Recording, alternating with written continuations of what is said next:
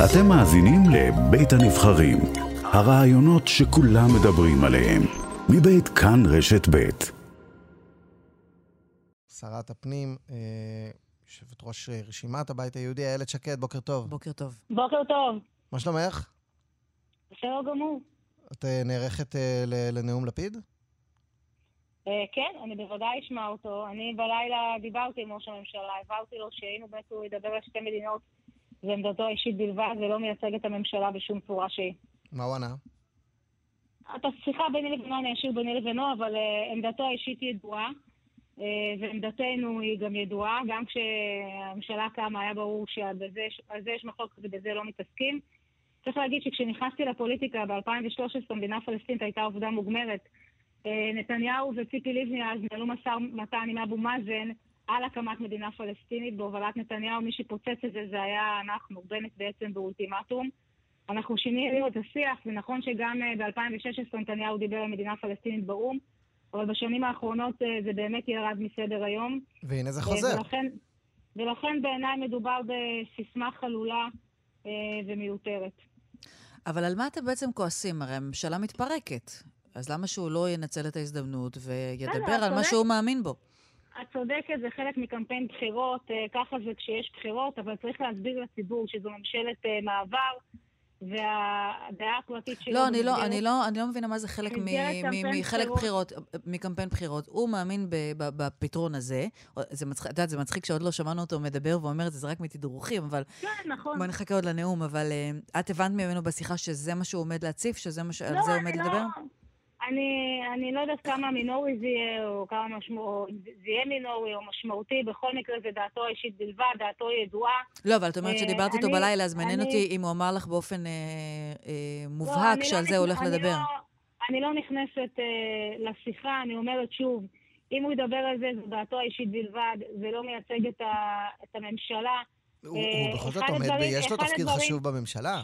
אחד הדברים שאני גאה בהם זה שלאורך השנים שלי בפוליטיקה, אז אנחנו בעצם שינינו את השיח. אתה יודע, אנשים לא זוכרים את זה. כשנכנסנו לפוליטיקה עוד היה שיח של מדינה פלסטינית, נתניהו שחרר מחבלים. כל זה עוד היה סדר היום אף אחד לא מעלה את זה על דעתו. רגע, נתניהו שחרר מחבלים, 3 מתוך 4 פעימות אתם הייתם בממשלה. כשנכנסת לפוליטיקה, ראש הממשלה דיבר על 2 מדינות לשני עמים, והערב ראש הממשלה מדבר על 2 מדינות לשני עמים, והוא יותר שמאלי מראש הממשלה שהיה כשנכנסת לפוליטיקה, והוא ראש הממשלה בזכות המפלגה שלך.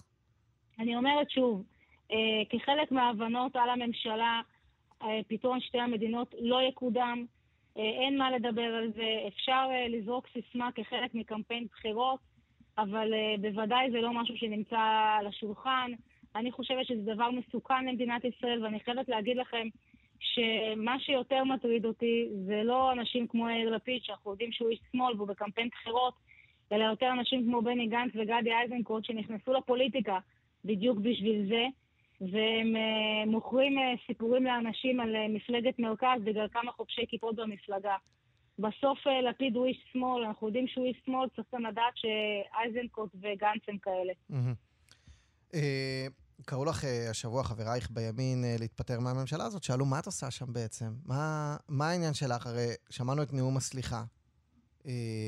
ביקשת סליחה לא על הקמת הממשלה, לא אמרת שהייתה טעות, לא הבאת חרטה, אבל אמרת, אני מבקשת סליחה על תחושותיכם, על עוגמת הנפש שנגרמה לכם. אולי לא קונים את זה, אולי זה לא מספיק מבחינתם? עקיבא, אני אדם שעושה אני עושה מה שאני חושבת שנכון. אני היום בממשלה גם עושה דברים טובים, גם עבור עם ישראל בכלל וגם עבור הימין בפרט, וגם עוצרת דברים רעים. לפני שבועיים היה עליי לחץ גדול מאוד של הממשל האמריקאי ושל לשכתו של לפיד, לא לשחרר תוכניות בנייה בירושלים. אני עדפתי את הלחץ הזה ושחררתי תוכנית שהייתה מעוכבת הרבה מאוד זמן, היא נקראת גבעת השקד. יש עוד אין סוף דוגמאות כאלה ואחרות.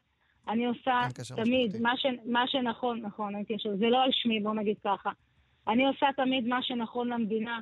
אני בעניין הפלסטיני חושבת שמדינה פלסטינית היא דבר מסוכן, ומה שנכון למדינה זה ששרים מהממשלה יתבטאו בכל רם ויגידו, ראש הממשלה לא מייצג את דעתנו באו"ם היום. האמירה הזו שהיא במחלוקת במדינת ישראל, למרות שהיא דעתו האישית, לא צריכה להיאמר באום, ואנחנו נמשיך לעשות מה שאנחנו יכולים כדי להוריד את הנושא הזה מסדר היום, ולהסביר לציבור שמדינה פלסטינית מסוכנת למדינת ישראל. בסוף אבו מאזן, צריך לזכור מי זה אבו מאזן. אבו מאזן משלם כסף למחבלים בכלא שרצחו יהודים. אבו מאזן תובע את מדינת ישראל ואת חיילי צה"ל. אבל יש מי שאומרים שזה בדיוק מה שלפיד... אני לא יודעת אם יצא לך להאזין לשיחה של עקיבא ושלי בפתיחת התוכנית, אבל זה מה שדיברנו, שאחת הספקולציות מדברות על זה שבעצם הרצון של לפיד להציף את עניין שתי המדינות היום היא בגלל הנאום הצפוי של אבו מאזן מחר, ועל כך שזה עלול להעביר כאן את האזור, ובגלל זה אולי ככה מנסה בהצפה של הנושא הזה הערב לנטרל אותו מחר. אז יכול להיות שיש פה איזה מין תרגיל דיפלומטי. אלה היו התרגילים שאנשים חשבו שנתניהו עושה, כשנתניהו דיבר על שתי המדינות, וכשנתניהו ניהל משא ומתן עם אבו מאזן, אם אתם זוכרים.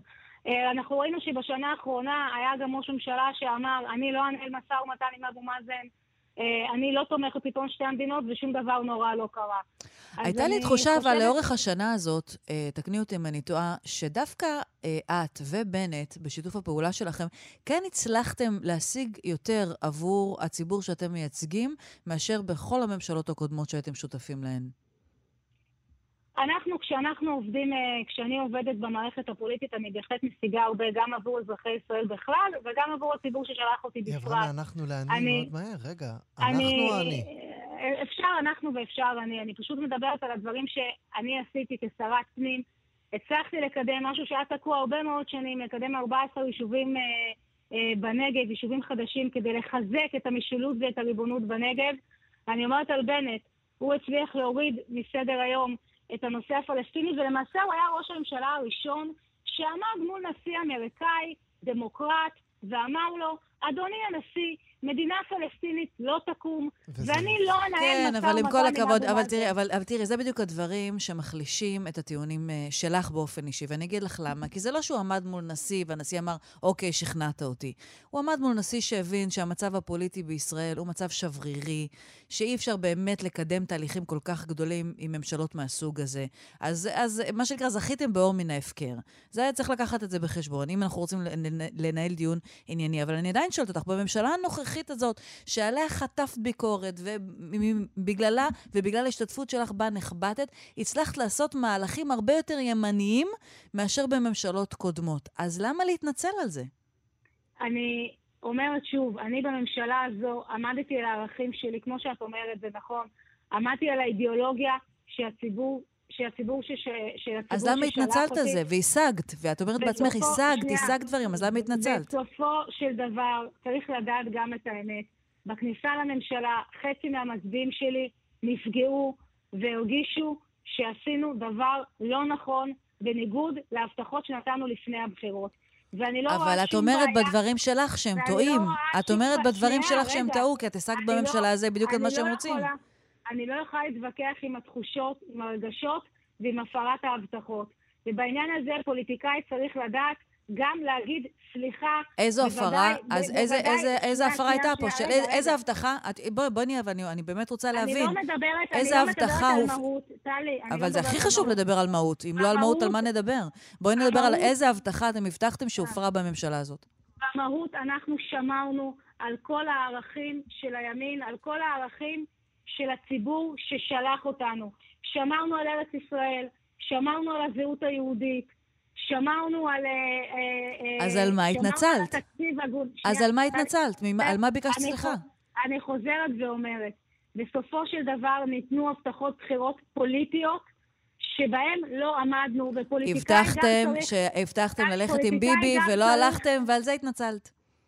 לא, אנחנו לא הבטחנו ללכת עם ביבי, אנחנו אמרנו שבנט תהיה ראש הממשלה במערכת הבחירות הקודמת, אם תזכרי נכון.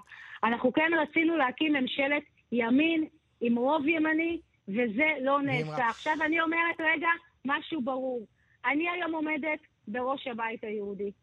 המפלגה היום, בהנהגתי ובהובלתי, זו מפלגה שתפעל בתוך ממשלת ימין. אנחנו מחויבים לזה, גם אני וגם כל חברי המפלגה שלי. אנחנו בהחלט נעמוד על זה, וזה מה שיקרה. שמעתי השבוע את הנאום שלך. שנייה, עוד משפט אחד אחרון. תקום ממשלת ימין, או ממשלת ימין רחבה, כי זה דבר שהוא הרבה יותר נכון עבור המדינה. ממשלות צרות, בסופו של דבר נופלות, הן לא מחזיקות מעמד, הן לא יציבות. עדיף ממשלה רחבה. אוקיי. את רוצה להתנצל כאן בבמה מכובדת זאת בפני בצלאל סמוטריץ, שהטריע מפני מה שאת מכנה היום הפרות ההבטחות, ואמר זאת טעות, ואמר הממשלה הזאת לא תשרוד, ואמר את עוד תחזרי לימין אם לא נחזור בדיוק על דבריו, אבל הנה, הוא חזה בדיוק, וכל השנה הוא אמר לך, איילת שקד, את עושה טעות, והנה את באה ואומרת, עשיתי טעויות, אז ערב ראש השנה. אני מעולם, עקיבא, בוא נתקן אותך, אני מעולם לא עזבתי את הימין, אני עשיתי פי 10 יותר מעשים ימניים מבצלאל סמוטריץ', שרוב השנים בפוליטיקה מדבר, אני עשיתי הרבה יותר ממנו, אין בכלל מה להשוות, אני שיניתי את בית המשפט העליון, כשאני נכנסתי לפוליטיקה, בית המשפט העליון היה אקטיביסטי, היה ליברלי, היום יש שם מחנה שמרני מבוסס. אבל זה בממשלת נתניהו. רגע, עקיבא, תן לי לסיים. כמו שאמרתי, בניתי בהיקפים מאוד נרחבים בכל המדינה, גם ביהודה ושומרון, וגם בנגב וברמת הגולן, העברתי תקציבים גדולים מאוד למועצות ולרשויות ביו"ש. בצלאל סמוטריץ' אמר שלא צריך להכניס אותי ואת חבריי לבית כנסת, זה לא יהודי, זה לא מוסרי, ואם מישהו צריך להתנצל זהו. מה הייתה הטעות שלך? דיברת שבוע הרבה על התחושות של המצביעים וכו'. מה הייתה הטעות שלך בשנה האחרונה? עקיבא, תקשיב, אני אומרת שוב, אני בממשלה הזו עשיתי כל מה שאפשר כדי לשמור על הערכים של הציבור ששלח אותי, ושמרתי עליו. לא, זה בוודאי, אין מחלוקת, אבל מה הייתה הטעות שלך? ההחלטה להיכנס לממשלה הייתה מתוך אילוץ, אחרי שלא הצלחנו להרכיב ממשלת ימין. אז את מתחרטת עליה בדיעבד? שנייה, החיים הפוליטיים הם חיים לא פשוטים. צריך לקבל החלטות קשות, אבל בכל החלטה שקיבלתי, עמדתי על הערכים שלשמם נבחרתי. את מתחרטת שנכנסת לממשלה? רגע, אבל ביקשת, השרה איילת שקד, ביקשת לסיים את העניין. אני שואל שאלה פשוטה, את מתחרטת שנכנסת לממשלה הזאת? אני כשנכנסתי לממשלה הזו, מה שהוביל אותי היה מה שנכון למדינת ישראל. חשבתי אז שללכת לבחירות, שבסופן, אם אתם זוכרים את הסיטואציה שהייתה אז, אחרי שנתניהו לא הצליח להרכיב ממשלה, היו סיכויים רגע, פשוט את חוזרת על הדברים, ואני חושבת שהתשובה לעקיבא היא ברור שהיא מתחרטת, כי היא הלכה והתנצלה בפני הציבור שבחר בה, זה מה שהיא אומרת. אני רוצה לשאול אבל שאלה אחרת, כי אנחנו חייבים לחתור לסיום, לשאול אותך משהו אחר. את רואה את הסקרים, את רואה שהנתונים הם רחוקים מלהיות מעודדים. מה המוטיבציה שלך להמשיך להישאר ולהילחם? למה לא פשוט לפרוש? אני נלחמת טלי עד הסוף. אני מייצגת ציבור, כיום יש לנו 100,000 מצביעים, עד המערכת הבחירות יהיו לנו 200,000 מצביעים, אנשים שהם ימין, ערכי. אבל איך את יודעת שיצביעו לך? הרי כבר עברת את הטראומה הזאת שלא לעבור את אחוז החסימה, כבר ראית שם. את רואה שהסקרים מובילים לשם, את רואה שאיבדת אמון מכל הצדדים, בגלל הזגזוג הזה. אז למה לא לעשות הפסקה? אני לא זגזגתי ולא שיניתי את הערכים שלי במילימטר. יש ציבור גדול, גם של אנשי ציונות דתית, שאנחנו בנינו להם רק בשבוע שעבר את הבית כדי שהם יוכלו לחזור עליו, שימין חילוני ומסורתי, ערכי, אחראי. אבל יש משהו לא עקבי, אבל אני רוצה לתת לך, אבל את אומרת דברים לא עקביים. את 10 שנים בפוליטיקה, איך בנית בשבוע שעבר בית למי שאת מתיימרת להיות הבית שלהם 10 שנים? ולא רק זה, בואי נזקק את זה. בוודאי לחלקים בציונות הדתית, שעד שבוע שעבר חשבו שאין להם בית והם לא ירגישו בבית. היום כשיש את הבית היהודי, חוזרים הביתה. אני מדברת עם אותם אנשים יום-יום, אני פוגשת אותם בחוגי בית. אני גם פוגש, אין אינדיקציות. רגע, אם שבוע לפני הבחירות אתם תהיו בסקרים כאלה, את פורשת? עקיבא, אנחנו רוצים עד הסוף, אנחנו גם נצליח, אנחנו גם ננצח.